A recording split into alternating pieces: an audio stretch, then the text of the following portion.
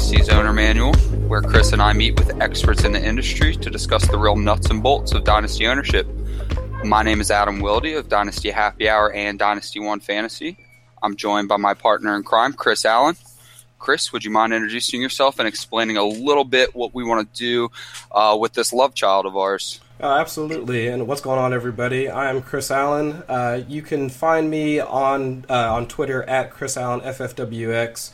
And this is pretty much a project for those that are looking to get into Dynasty and getting a better understanding of, what you can expect once you get into the community. And from my understanding, and this is actually this works both ways because I am a newbie when it comes to the Dynasty format. I've been playing fantasy football for well over somewhere between 5 and 10 years now, but when it comes to Dynasty, I'm still trying to learn the ins and outs. So my hope is, and I think Adam would agree with me, that as we work through this and we talk to some of the, kind of the big names in the industry, Carl being one of them, and also talking with some folks on Twitter and whatnot, getting a feel for kind of the ins and outs and some of the nuances and things that, if you are new to the format, these are the things that you can expect to see and experience once you get into it. Adam, you think that sums it up all right? Yeah, absolutely. And even the experienced Dynasty players, we can always kind of tweak our game a little bit. So we spend so much time on player valuations, buy lows, sell highs. We don't really talk about the nuances of being a Dynasty owner and the little things, the interactions and things like that. So that's what we're trying to get out of this series. We'll get the best of the both worlds. Today we're joined by Carl Safchik. I'm a longtime fan of his, excited to finally meet him. Carl, you mind introducing yourself a little bit? Yeah, my name's Carl Safchik. I've been doing Dynasty fantasy football for about 13 years. If I recall correctly, I don't think this is our first time talking. But yeah, I'm excited to talk to you guys. So, I'm an open book. Whatever you want to ask me, I have plenty of experience. I've had the ups and downs of Dynasty. I've had many losing years. I've had a few championships. So I have experience. I may not be perfect, but I've been around the block a few times. Yeah, and I'm kidding, of course. Those of you that know Carl and I, Carl's my older brother, so I've known him for roughly 22 years. Well, wait a minute, hold the phone. I had no idea, guys. Yep, older brother of mine. So Carl got me into the industry. I grew up learning about Dynasty football from Carl's insane league, D's Nuts Fantasy League. So first, Carl, can you spell D's Nuts for me? And then could you tell us all about that league? Sure, yeah. That was an intense league. That was maybe the most in-depth league I've ever been in, and it was my first one. I mean, I really jumped into the fantasy football world, the Dynasty world, 2 feet, head first in. So yeah, it was D's Nuts, D-E-E-Z Nut. Everybody knows what that is. So, I mean, this league, it started, just kind of your normal Dynasty. It was actually more of an extended redraft at first. We had 16 teams, quarterback, 2 running backs, 3 wide receivers, a flex. We started doing IDP fairly early. I think 13 years ago we started with team defense, but I think the second or third year we switched to IDP almost right away. We ended up implementing offensive lines. We implemented head coaching. We did defensive scheming where, it was very, very in depth and everybody was very much into it. And I don't even think I made the playoffs the first 7 years I was in it. These guys were, even though I started 13 years ago, these guys were more experienced than me. So it took me a long while. And then one year I just decided, you know what, I'm going to start building a team. And I know that seems very normal with the people that play nowadays, that everybody wants to build with those rookies and everything. But really back in the day, we didn't have much resources about much of fantasy football at all, let alone rookies. So we were drafting. My first draft picks were Priest Holmes, Tiki Barber, and Lamont Jordan. Well, that's taking back. Yeah, so I was going running back, all somewhat old guys. I mean, Tiki Barber was still sort of young then, and Lamont Jordan was young, but Lamont didn't have a long career. Tiki Barber did, but I think I ended up trading him for like Cedric Benson or something like that. Mm-hmm. So it took me a long while to really end up learning to build, which I think a lot of people nowadays, maybe that's the first thing they learn is how to build. Yeah, and before I kick it to Chris, could you tell us real quick, how on earth did you draft head coaches, and what did they do? The head coaches, we had an auction. So it was actually a salary cap league. Mm-hmm. It was kind of lenient in the salary cap sense. It wasn't like you see some of these really sophisticated salary cap leagues. I mean, there was a salary cap. So the head coaching was an auction, and they usually went for way more than they should, according to the salary cap. So the way that you scored points with head coaches was a win was worth 5 points, a win by 10 or more was worth 10 points, a loss was worth 3, and a loss by 10 or more – or I'm sorry, a loss was -3, obviously, and a loss by 10 or more was -5. Okay. So they didn't have a whole lot of outcome on the game, but I mean, they did matter for sure. Right. So, Chris, you're relatively new. Could you tell us a little bit about the first league you did and a little bit about your experience with that league? Sure. The first league that I was in, it was more of a casual league with some folks that I'd met at work in the labs. And it was really just, I walked into work one day, they literally asked me, like, hey, new guy, like, have you played fantasy football before? And I said, yeah, I've done it a couple of times. They're like, great, you're our commissioner, and you're joining the fantasy football league. So we wound up doing 14 teams, standard setup in terms of points, complete redraft, and then, I mean, for one, trying to, again, get 13 other people's schedules to line up, and finding the venue, and making sure everybody got set up and they understood at least the ins and outs of just drafting, let alone once we got into the regular season, making pickups and whatnot. I did not prepare not one iota for that draft. So I think this was back in, I want to say it was 2012 or 2013, something like that. It had to have been 2012 if I'm not mistaken. And it was in August. We wound up doing it in my garage, and I live in Ohio, so it was super hot. Everybody was sweating. It was on a whiteboard because I was about the best that I could get at the time.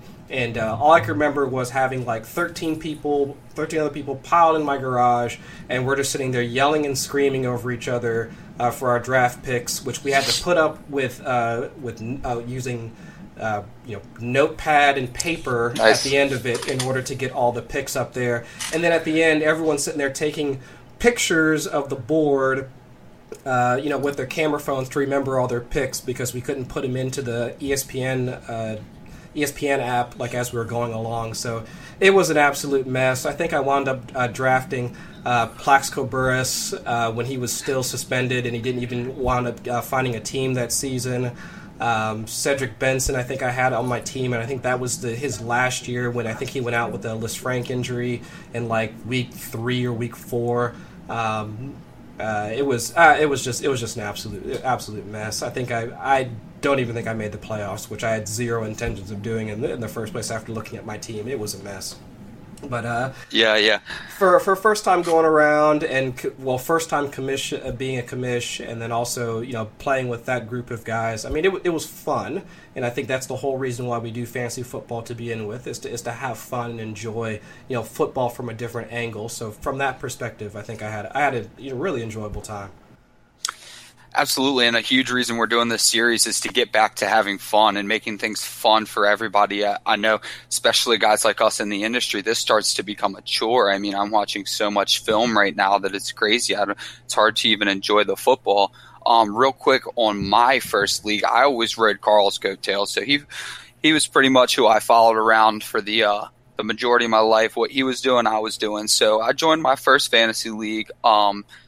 Peyton Hillis was on the Papa John's box. I remember this. Yeah, I took Peyton Hillis in the first round, and I don't know if I got a single start out of Peyton Hillis. Oh, wow. So fast forward a couple years later, I joined Carl's Dynasty League when an Orphan opened up. So my first Dynasty League as well was not complex. It's pretty standard for what we've got going on now, one QB, but IDP. So my very first trade on my very first day was Marlon Brown for Monty Ball.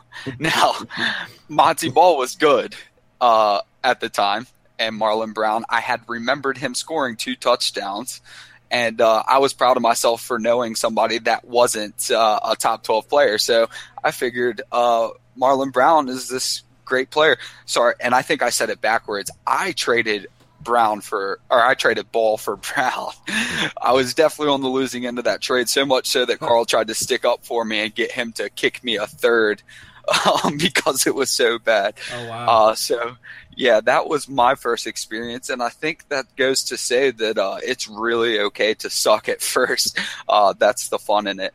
So let's get into the questions. We really just want to pick Carl's brain a little on this this first overview episode. So, Chris, if you'd like to get to your first question for Carl, let's jump into that. Oh, absolutely. And Carl, so I know that at least from our conversations, both through Twitter and in person, I wouldn't really consider you to be an opinionated person. So we'll go ahead and we'll hop right into it. And here, I'll give you a take, and then you give me a counterpoint for it, because again, I'm walking into this almost completely blind in a sense, because I don't have a ton of Dynasty experience. So if I were to say, because I want to try and find a way to differentiate Dynasty format from anything else that I've done in the past, which has been typically either like redraft, daily fantasy, something like that. So here's my take. Dynasty is simply a redraft league, a keeper redraft league on roids. What would your counter be to that?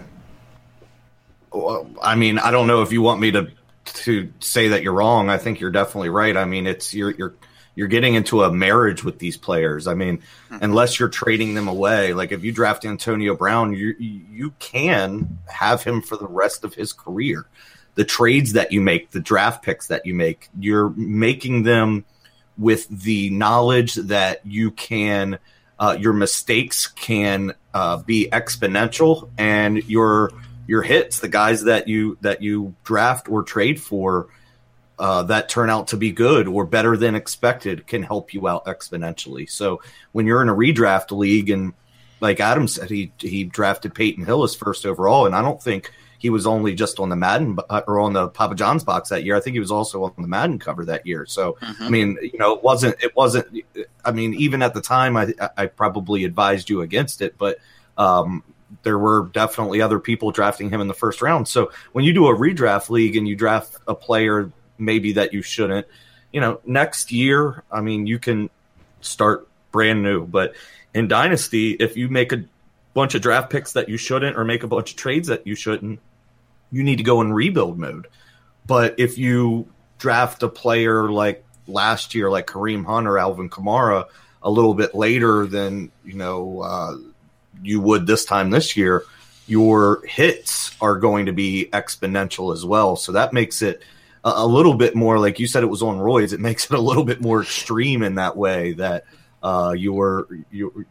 every decision you make can be amplified to an extent. I see. So, so when you're doing that, would you recommend it for somebody that's kind of walking into fantasy for the first time? Is it because when you're talking about, looking at a player's, not necessarily their value, but in a sense you're looking at their value like year over year.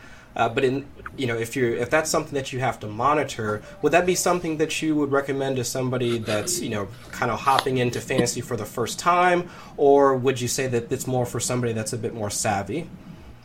I mean, to be an expert, you need to be more savvy, but I don't think that there's any problem. The only way to learn is to do it, I think, and that's the way that I learned, is to just go ahead and jump in. As I mentioned, my first ever fantasy league was a Dynasty league. It was not redraft. So I don't think that there's any cookie cutter league that people should jump into if they are beginners. I think that any scoring format, any type of salary cap, IDP, anything like that, if you know you're willing to put the time in it and have fun with it, I think it's perfectly fine to jump into a quote unquote complicated league. But if you know you want something simple, obviously maybe that's not for you. But I don't think people that are listening to this podcast necessarily want simple. I think they know that they might, have a good time doing this, or at least anticipate have a good time doing this. So feel free to jump in with Dynasty. I mean, it's really fun, and you just learn as you go and have fun. And if you make a mistake, just know that all three of us mentioned our first fantasy leagues. None of it went well for any of us. So if you know that you're willing to fail and willing to learn, then go ahead and feel free and jump into a Dynasty league. Absolutely. Yeah, I would 100% agree. And but I mean, and so now that I've gotten a taste for at least for Dynasty, like over this past season, but I do want to kind of pick both of your brains now that I have you both with me here, and understand, like, are there different aspects to football, not necessarily just fantasy, but just football in general, that you guys start tracking more once you get into Dynasty? And like examples of this would be player contracts, the off-season free agency trades, like actual football news. Do you find yourself tuning into that much more often and becoming, I would say, not necessarily more of a fan of just the game of football in general, but starting to at least understand that there's while we're playing a game within a game, we need to understand the fact that the NFL is kind of where we're that game that we're playing inside of, that we have to pay attention to. Do you guys find yourselves paying attention to that a bit more? Yeah, so I think that if you followed me at all with my writing, I don't do the Odell Beckhams or the Alvin Kamaras. Plenty of people do that. I'm looking more at players like J.J. Nelson. So to your point, are we looking more into regular football since we're in Dynasty? Well, yeah, because we're basically GMs at this point.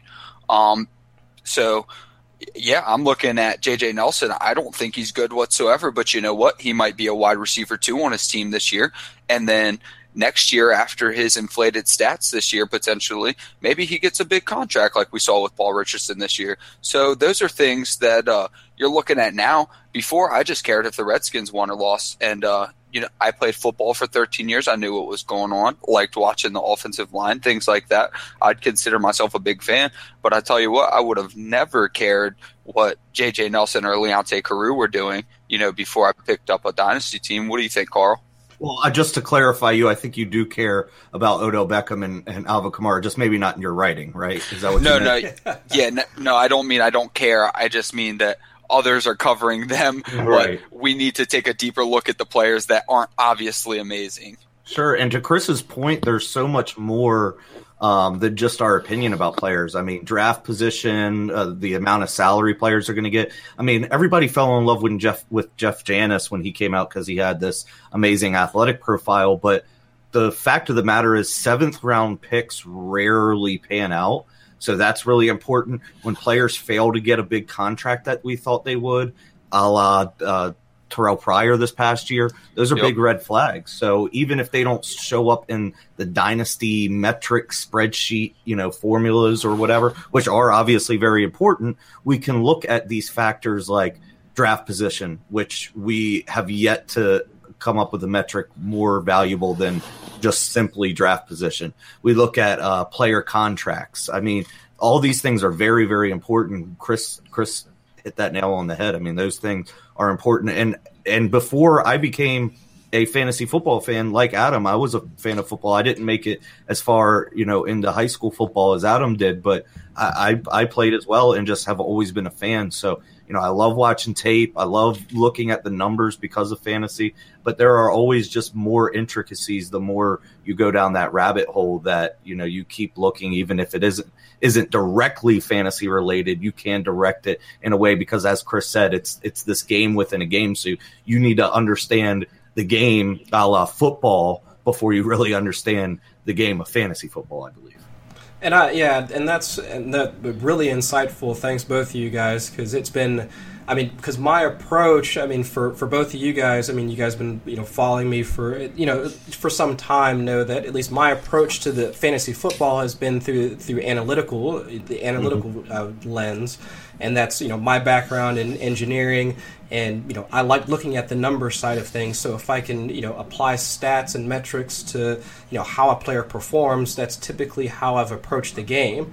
But now, since looking at Dynasty, there's whole other level that you can kind of tack onto it to say that while a player may or may not be good based off of XYZ metric, there's more to it to say that because he was picked in this round, or he got this this type of contract, or he's third or fourth on the depth chart, or there's so many other variables that we have to take into consideration when it comes to Dynasty that age. One of those things where I would not have even cared about a player's age, because I would just look at their past production, almost like one season prior, and been like, okay, well, they performed well last season. They seem to still be in good health. The team seems to still be, in the same shape as it was in the prior, in the previous season.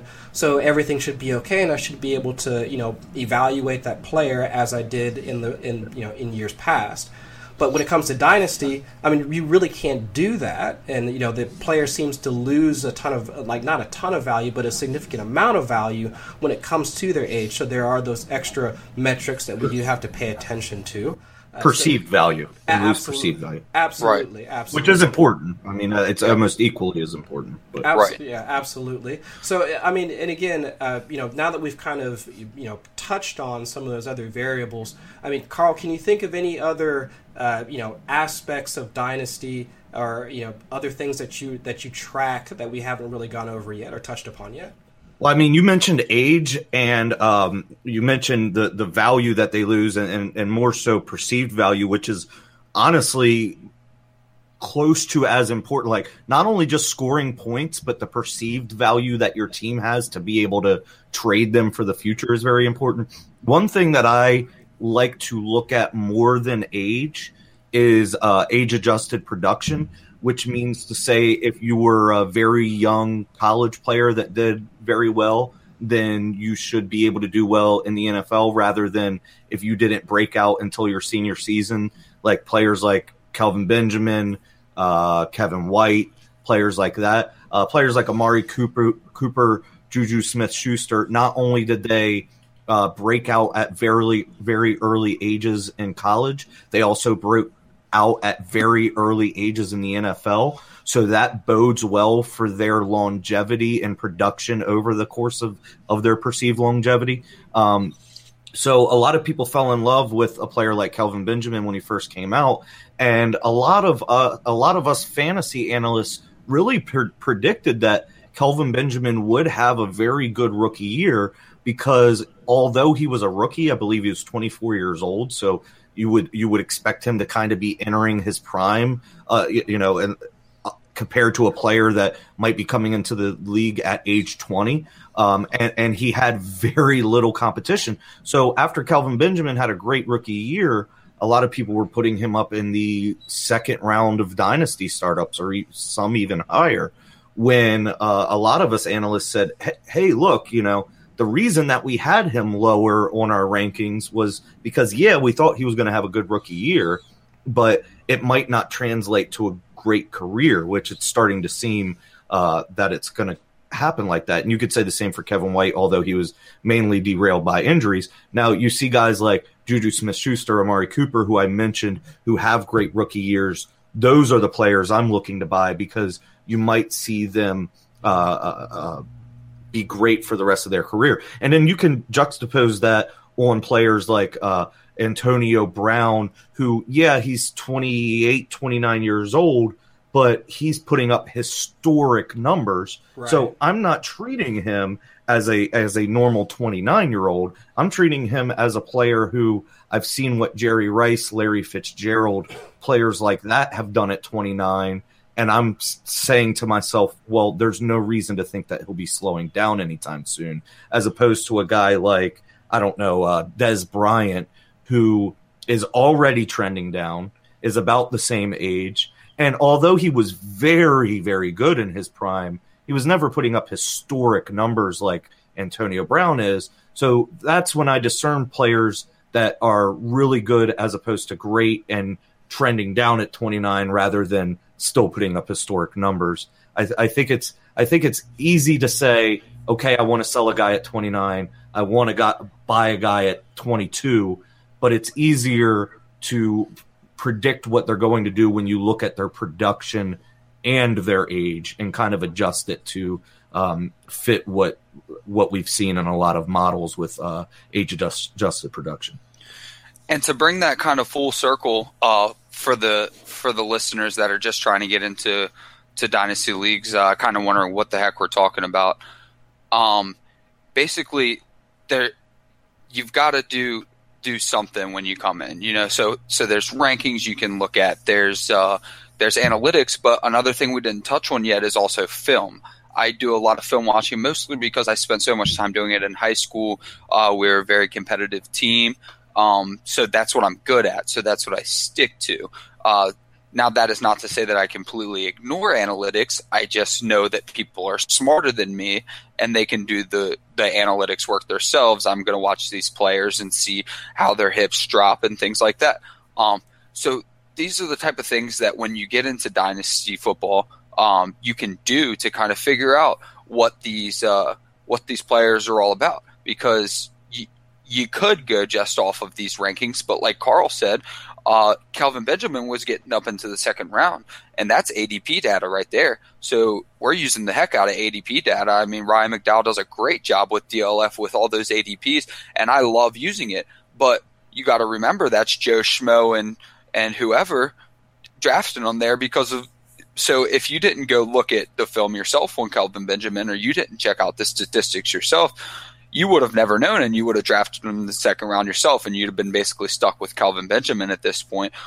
So when you do get into these leagues, whether you're a new owner that has no idea what you need to look at, or you're an owner that's been doing it for a while, but you've only been looking at that ADP data or those awesome DLF rankings that you can't use like the Bible, now you know these are some of the things that you have to look at. But yeah, definitely. And Carl touched on the age. That was the next thing I wanted to get to. So we're talking. Carl mentioned Antonio Brown. Yes, Antonio Brown's 29. Sometimes the generational talent doesn't age the same as regular talent, though. So that's another thing you have to look at.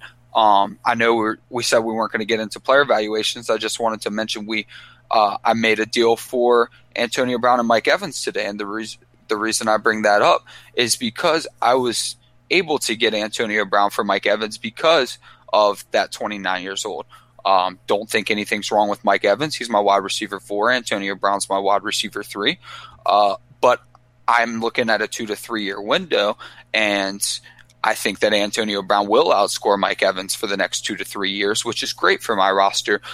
So I just wanted to throw a question back at Carl.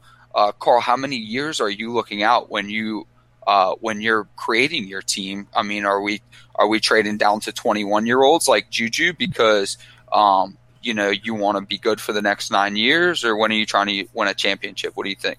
That's a really good question, and I don't think that there's a solid answer for it. I think a 3-year window is very fine to look at it, and in that sense, you mentioned that Antonio Brown could outscore Mike Evans over the next 3 years. I think that that's probably, to be redundant, I think it's probable that he would outscore Mike Evans over the next 3 years. I also don't think it's out of the realm of possibilities that Antonio Brown outscores Mike Evans. Antonio Brown could be in the league longer than Mike Evans. Mike Evans has had a very good couple of years, but he's also had a down couple of years in his first 4 years. So players like Mike Evans, I don't see him as generational. And as you mentioned, we're not really doing player comps right now, but the fact of the matter is you also can't look at that number and think, okay, there's a 6-year difference or whatever it is between those two, and think, okay, well, Mike Evans has 6 more years than Antonio Brown. It just Absolutely. doesn't work. It just doesn't work like that. You know, Antonio Brown could play till he's 37, and Mike Evans could play until he's 30.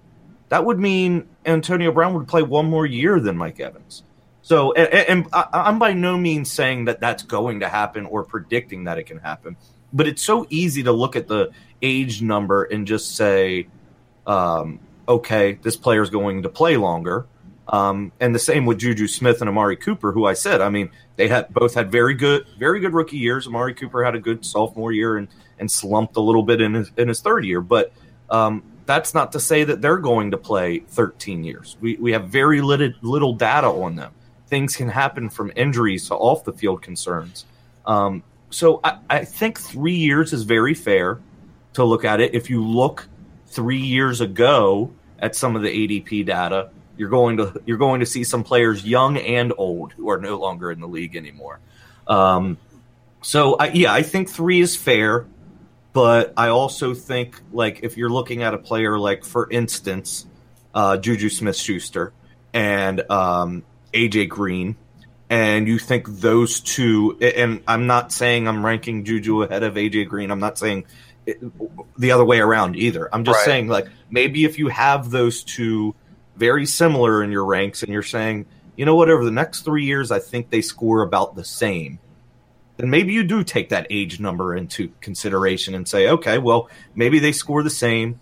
Maybe 3 years from now, AJ Green is exiting his prime, you know, kind of entering those twilight years, and Juju Smith-Schuster's like in his prime. So again, as you mentioned, and I'll echo these, I'm not stating what my rankings are. I'm just kind of using those players as an example. But I do think 3 years is fine. I think a little longer than that with quarterbacks is okay too. I mean, you see dynasty owners being cautious with players like Aaron Rodgers for years. You've seen dynasty owners be cautious with Tom Brady for probably 5 years, Drew Brees. I mean, these players have been winning you fantasy championships for the past 5 years, but we got spooked off with the age number on them, even though quarterbacks last way longer, especially Hall of Fame caliber quarterbacks. Yeah, absolutely, Chris. I wanted to kick it to you for the next question. For Carl, if you've got another one for him, and then I've got a few here for him too that I'd love to jump into. Sure. And so building off of our current conversation when it comes to understanding, you know, the age gap between, you know, some of the proven veterans, whether they be wide receivers, quarterbacks. I mean, let's try and keep it, at least for my questions, keep it position and agnostic. Yep. Do you, when it comes to dynasty formats, do you have at least a stronger grip on the incoming class year in and year out when it comes to rookies? Because speaking for myself, when it comes to redraft, you know, the first thing that I see is that, okay, well, I'll evaluate the player. You know, I'll say, you know, I'll look at their situation and say, okay, well, you know, let's say the easy example being, all right, I see Ezekiel Elliott. He's going to the Dallas Cowboys. Excellent offensive line when he was drafted, so it's going to be a slam dunk. Okay, I can understand him going in the first round. But now let's take it back. Let's say the year prior, or was it 2 years prior? Let's look at a rookie that received a lot of hype, Laquan Treadwell. Now, I heard a lot of hype about him coming out of the combine and then through the draft, and then I know he slipped a little bit in terms of his projected draft position from where he was drafted. But I mean, do you guys, you know, in the dynasty community, did you not necessarily see that coming, but were there indicators to say that, well, you know, based off of XYZ, you know, things that that you heard or news that you had heard during the process that would give you those, you know, kind of put up those red flags to say that, well, I'm going to stay away from him during my rookie drafts, and he's not going to be somebody that I'm going to really, you know, look or try and target in my drafts. So with rookies, they're like kind of a whole different animal. You know what I mean? It's almost like you're playing the lottery. The further you get up in that first round towards like Ezekiel Elliott that year, and that was the same year, I believe, that Laquan Treadwell came okay, up. yeah. I believe so. It was. Yeah. And with running backs, it's a little bit different. I will say that for Ezekiel Elliott getting drafted by the Dallas Cowboys, having the best line in the game that year, maybe the best line in a long time in the NFL, then I will take situation into account. Laquan Treadwell, hey, there should have been red flags with him when he was the 4th wide receiver drafted, I believe, when everybody kind of thought he was going to be the first. I believe 10 out of 10 dynasty analysts would have drafted Laquan Treadwell over Will Fuller, despite the fact that Will Fuller was drafted in the NFL over Laquan Treadwell.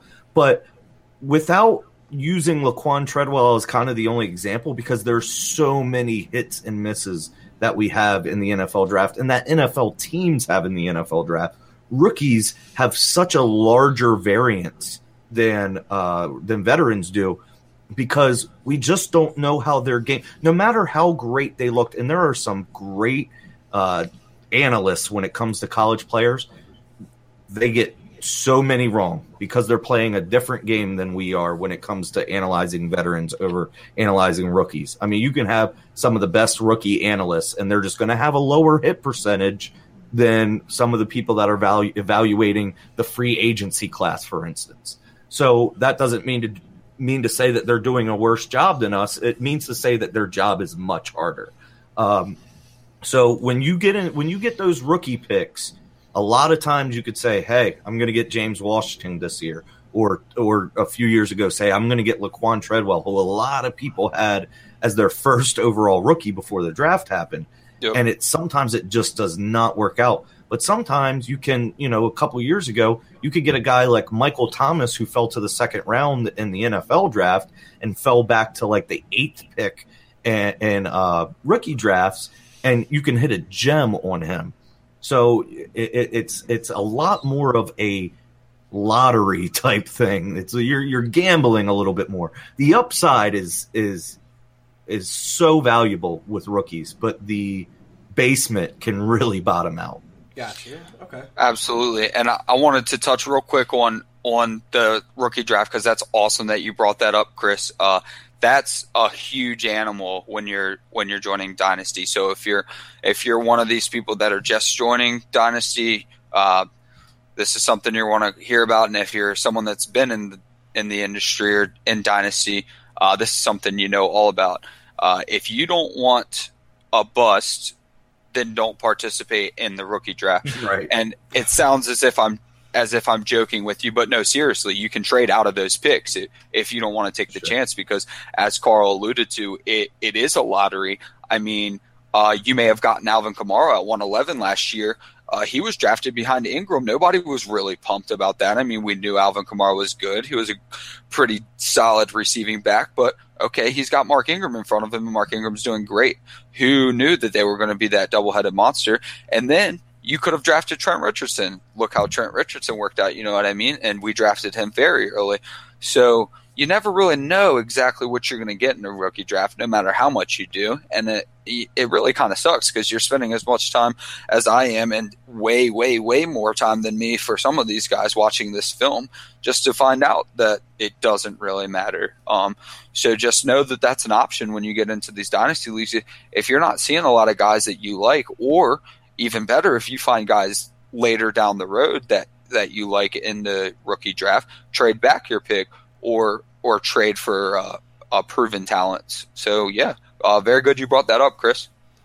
Well, if I can jump in, actually, the Trent Richardson was a good example, because even though a lot of people probably drafted him 101 that year, which means to say the first pick in the rookie draft, he had a pretty good rookie year and actually was selected first overall in a lot of dynasty league, like a lot of dynasty startups the very next year. So It doesn't mean you're just out of the woods when it comes to rookies once they're past their rookie year, or even sophomores, third year guys.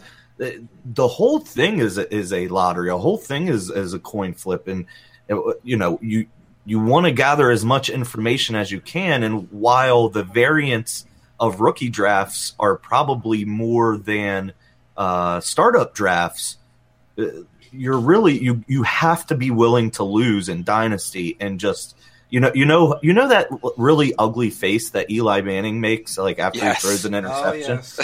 But then he just forgets about it, and we've seen it in the Super Bowl, and he literally just forgets that he threw an interception. You got to be willing to do that in Dynasty, and just take a guy that I was all in on Philip Dorsett 2 years ago. I was all in on John Ross last year. A lot of those rosters that I drafted those two guys on, and I traded picks to get those guys, I'm still doing very well because, I took my shot in other instances as well, which was able to build my roster. So you're going to have those guys. Not only did we already hit on the fact that me, Adam, Chris, all of us did really bad our first few years in fantasy, but even now that I've been playing for 13 plus years, I'm still missing huge on guys like Philip Dorsett, Leonte Carew, who I put a lot of stock in. Hey, you hold your tongue. Hey, I still have them on a couple teams. But I mean, there were people, you mentioned Alvin Kamara at 111. There were people that took Alvin Kamara and Kareem Hunt after Samaje Perine last year. Absolutely. And even maybe Joe Williams in some cases. Mm-hmm. And you can't really look back and say, man, I was a huge idiot. You got to look back and say, I took a swing, I missed, I'm going to swing again next year. Absolutely. So with that, I know, Adam, you'd wanted to talk real quick about some Dynasty nuances, so I'll flip it over to you. And I think we're getting to be about that time to end the show, so go ahead, Adam. Yeah, fantastic. So the last thing I wanted to finish with is I wanted to give a pet peeve for all three of us, myself, Carl, and Chris. Just things that, we're not calling anyone out. We're not saying that anyone's doing anything wrong. But like I said in the beginning, this is supposed to be fun for all of us in the league.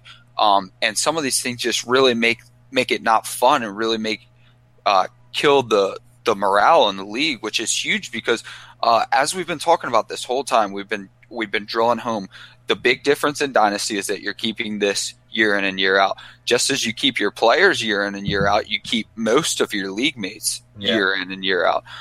You'll find you're going to build lasting friendships, and you'll find you got that guy that just gets on your nerves.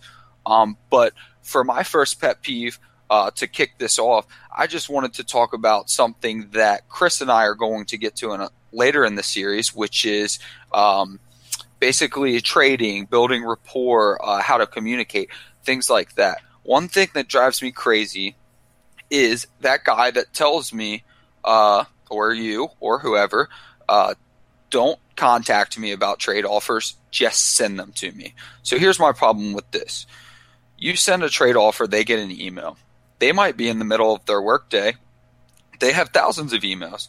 They see their email. Maybe they're considering it. Maybe it was a good trade offer and they wanted to accept it. But then they move on about their day, forget that it was ever sent. So why don't we contact each other on the social media that we talk to each other on every day, or Voxer, or all these other things that Chris and I are going to mention in a later part of the series, and just talk about it? Hey, I got my Antonio Brown for Mike Evans trade done in maybe 20 minutes because I sent a text message. Hey, how do you feel about this player? I feel this way about this player. Well, could you add a little bit? Sure. Done. Just like that. You send an email, you're sending emails all day. The offers might go back and forth. And lastly, to my point, you have absolutely no idea what player I like by just sending an email. I might think that Carlos Hyde's the worst running back in the entire world. Why did you send me an offer for him? Well, you wouldn't have known that if you didn't ask. So last part to my point is that also we're here to build friendships, and I've loved this community since I've joined. So don't tell me to just send you an offer. Just hit me up on Voxer or something. Let's get a trade done. And with that, I'll kick it to Carl for his pet peeve. That is a good one, and you could probably broaden that out to just non-active owners that aren't willing to be, have a line of communication with you. The worst thing you can have as an owner is people that won't trade at all or won't even be active. It's just not worth it. You want in fantasy league, the whole reason fantasy leagues were invented to begin with is there was a bunch of nerds like us that wanted to mimic NFL GMs. And what do NFL GMs not do? They don't just sit on their hands and not try to make their team better. But you do catch that a little bit in fantasy leagues. And that's probably like the broadest definition of what any pet peeve. I'll be pretty specific, and this doesn't kill lasting friendships by any means, but it is just my one pet peeve, is some people will use the trading block and they will just put like their 5 worst players on it. Yep. And I'm like, no, I figured you probably wanted to get something of value for them, but like the trading before you block, drop them. Yeah, right, exactly. Before you drop them before the rookie draft. But like the way that I view the trading block and the way that I feel like everyone should view the trading block to make it most useful for everyone is make it like a yard sale. You don't have to have your best players on there, but have players on there that you're willing to move maybe for a little bit of a discount.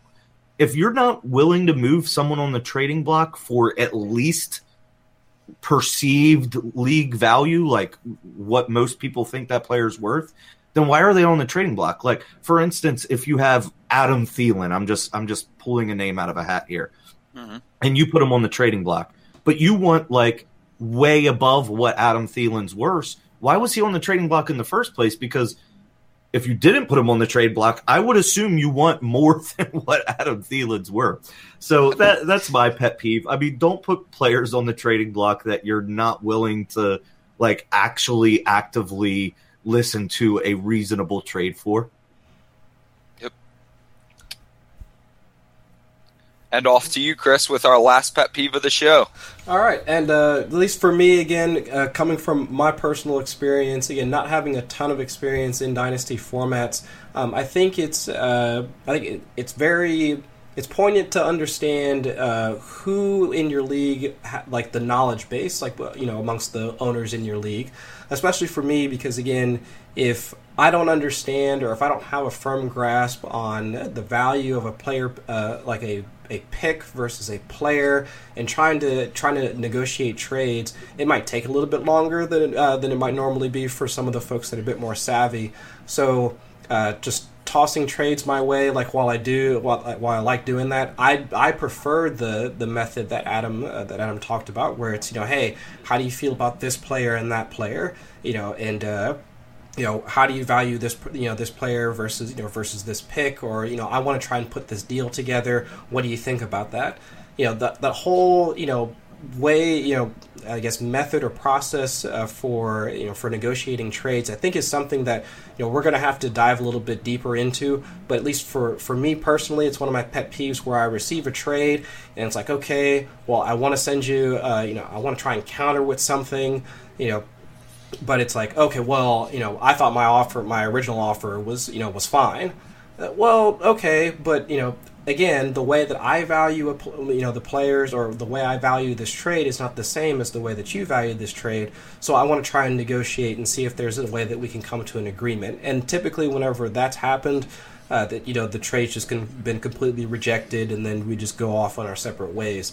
So I think, again, once we get into this discussion later on in the series about communication and communicating with the other folks in the league, I think there's not necessarily a better way to go about talking with the other folks in your league, but I think a more efficient way in order to get trades done. So I think that would be one of my biggest pet peeves when it comes to the Dynasty community. Absolutely, yep. And to wrap up the show, thank you everybody for joining us, and I want to remind you, Carl can be found on Twitter at Carl Safchik. Chris can be found at Chris Allen, FFWX, and myself can be found at DHH_Adam. Thank you so much for listening in, and if you enjoyed it, please tune in for part 2, where we're going to get into all kinds of things. I mean, we're going to break down basically this overview down to its real nitty-gritty and talk about our communication and things like that you might not think so much about, because we're so stuck on, evaluating these rookies and these trade values and things like that. So make sure you tune in next time, and thank you very much for joining us, Carl. Absolutely. Thank you for thinking of me. Absolutely. All right. Have a good one. All right. You guys take care.